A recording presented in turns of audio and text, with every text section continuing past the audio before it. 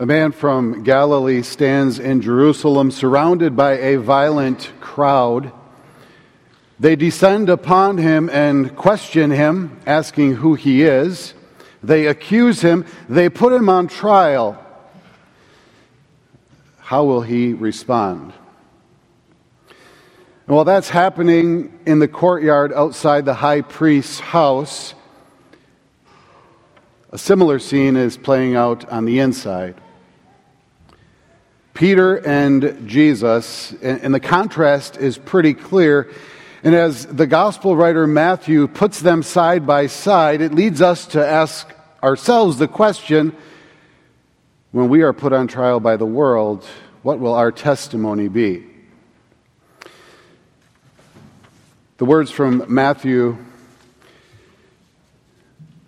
those who had arrested Jesus led him away to Caiaphas the high priest, where the experts in the law and the elders were assembled.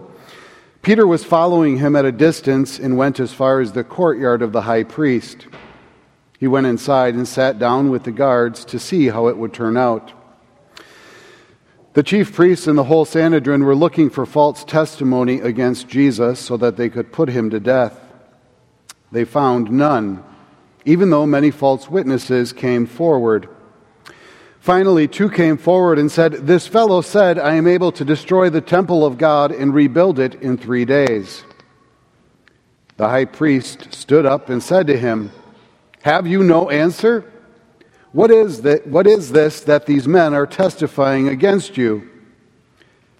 But Jesus remained silent. Then the high priest said to him, "I place you under oath by the living God. Tell us if you are the Christ, the Son of God." Jesus said to him, "It is as you have said. But I tell you, soon you will see the Son of Man sitting at the right hand of power and coming on the clouds of heaven." Then the high priest tore his robes and said, "He has spoken blasphemy. Why do we need any more witnesses? See, you have just heard the blasphemy. What do you think?" They answered, "He is deserving of death." Then they spit in his face and punched him. Some slapped him and said, "Prophesy to us, Christ, who hit you?" Meanwhile, Peter was sitting outside in the courtyard. A servant girl came to him and said, "You were also with Jesus the Galilean." But he denied it in front of everyone, saying, "I don't know what you're talking about." When Peter went out to the entryway, someone else saw him and said to those who were there, "This fellow was with Jesus of Nazareth." Again, Peter denied it with an oath and said, "I do not know the man." After a little while, those who stood by came and said to Peter, "Surely you are also one of them, because even your accent gives you away." Then he began to curse and swear, "I do not know the man." Just then the rooster crowed, and Peter remembered the word Jesus had spoken, "Before the rooster crows, you will deny me 3 times." And he went outside and wept bitterly. Let's start with the man inside. The teacher from Galilee knew this was coming. It was on his mind already in the Garden of Gethsemane just a few hours earlier. He saw it drawing near as he willingly went with the mob that arrested him. It was ordained from before time began that God would stand trial before the Sanhedrin in the very, very early hours of Friday morning. But it really wasn't a trial, maybe at best an illegal one. A parade of liars take their turns on the stand, but not even their testimonies can agree. The only accusation that sticks is something that Jesus said himself, a promise of his resurrection on the 3rd day, something that those liars don't understand. But Jesus refuses to be drawn into the foolishness. He's not going to dignify their lies with a response. And yet he will not fail to confess who he is. So when the high priest puts him under oath of the living God, Jesus stands firm and confidently and calmly says, "It is as you have said." He says, "I am." That's his testimony. Now, the man outside, the fisherman from Galilee, he was warned this was going to happen. We heard it in the Passion reading. Jesus predicted it, and Peter just brushed off his warning. The pressure starts with the servant girl. "Oh, you were also with Jesus the Galilean." And Peter says, "Well, I don't know what you're talking about." And then he tries to sneak away. And then another servant girl says the same, and others join in. "Surely you are also one of them, because even your accent gives you away." And what does Peter do? He denies it with an oath. "I do not know the man."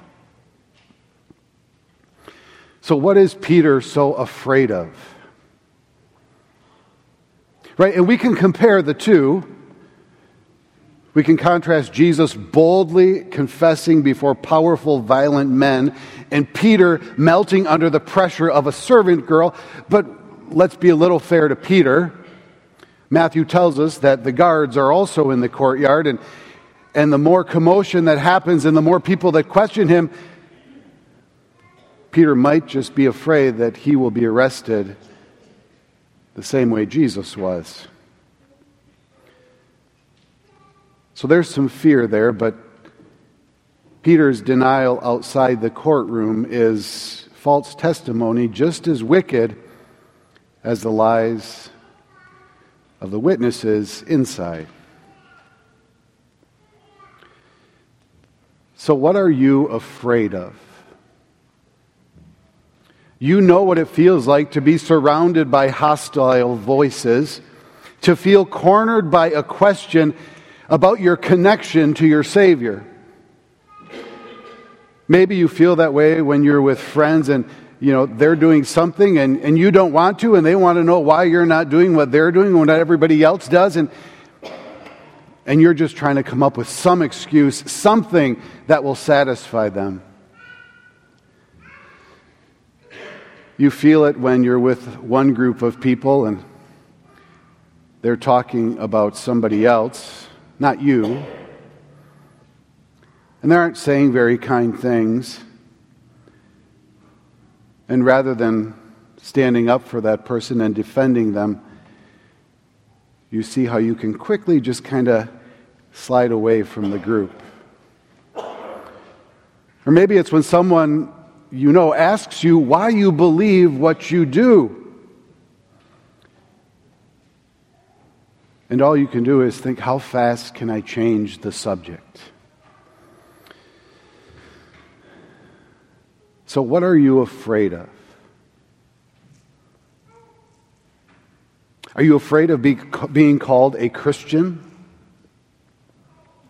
Are you afraid of being called a confessional Lutheran?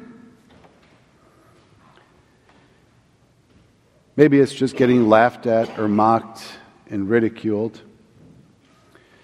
Certainly, we don't have to be afraid of being arrested, like Peter was maybe afraid, at least not yet in our country.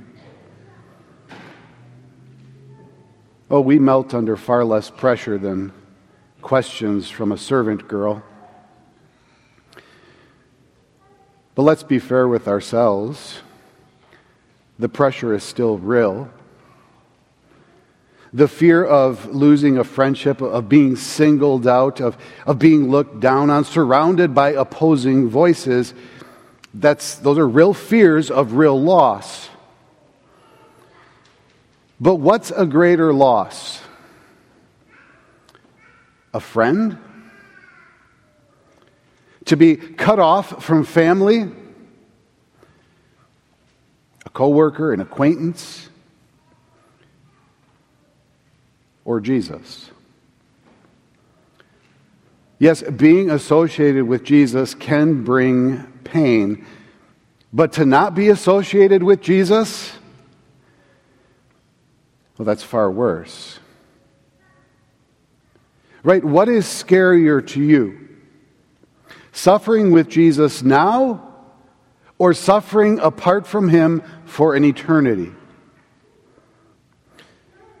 In the moments of pressure, when the voices are surrounding us, we might be tempted to think that that momentary relief of not being counted with Jesus is worth it. But that's not going to be the case when Jesus returns. Peter's testimony and Jesus' testimony. And after Peter denies Jesus, Jesus looks at him. And don't you wish you saw what was on Jesus' face? Right? Matthew doesn't record it, but Luke does. When the rooster crowed, the Lord turned and looked straight at Peter. What is on his face? Disappointment?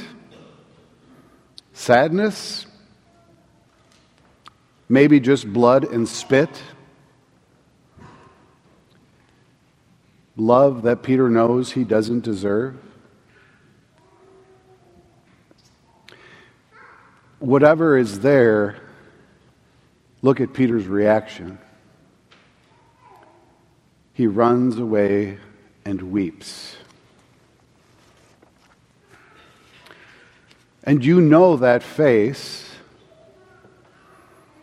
right? You've seen it on your professors, on your teachers, on your parents, on a spouse. The times when you've buckled under pressure to do something that you know you shouldn't do, and maybe you were even warned about. And you can imagine it on your Savior, the many times that you've tried your hardest to distance yourself from Him, because in the moment, it just isn't convenient to be considered one of His disciples. Well, like Peter, we have every reason to weep.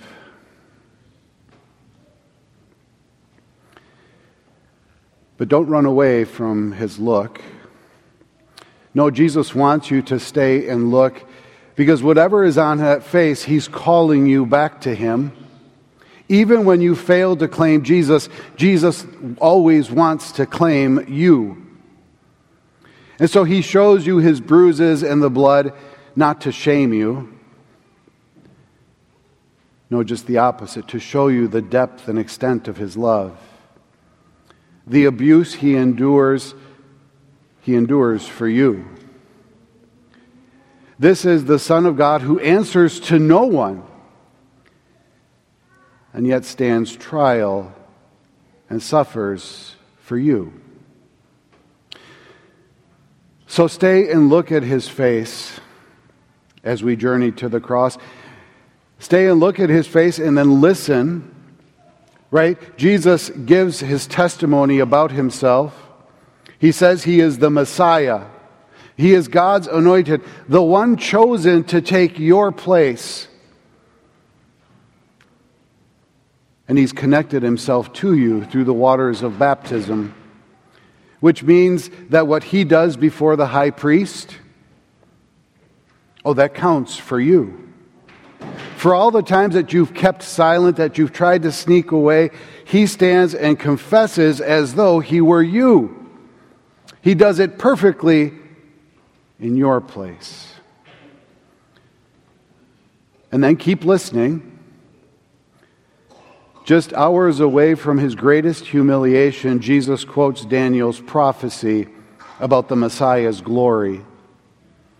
The demonstration of that glory was now 500 years closer than first prophesied, and is now 2,000 years closer. Jesus' words are true. The one who is beaten and bloodied now sits at the right hand of the Lord God Almighty.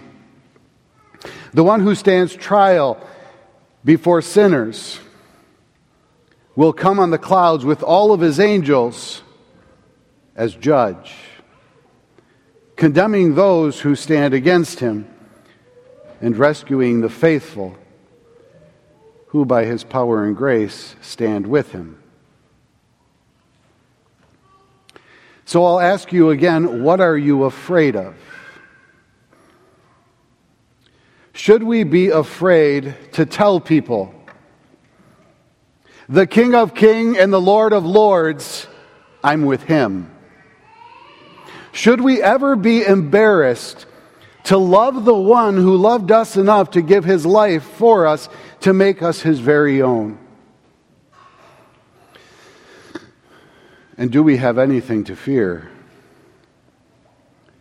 You're with the one who rules all things with all power and authority and promises to come back with justice to make all things right for you.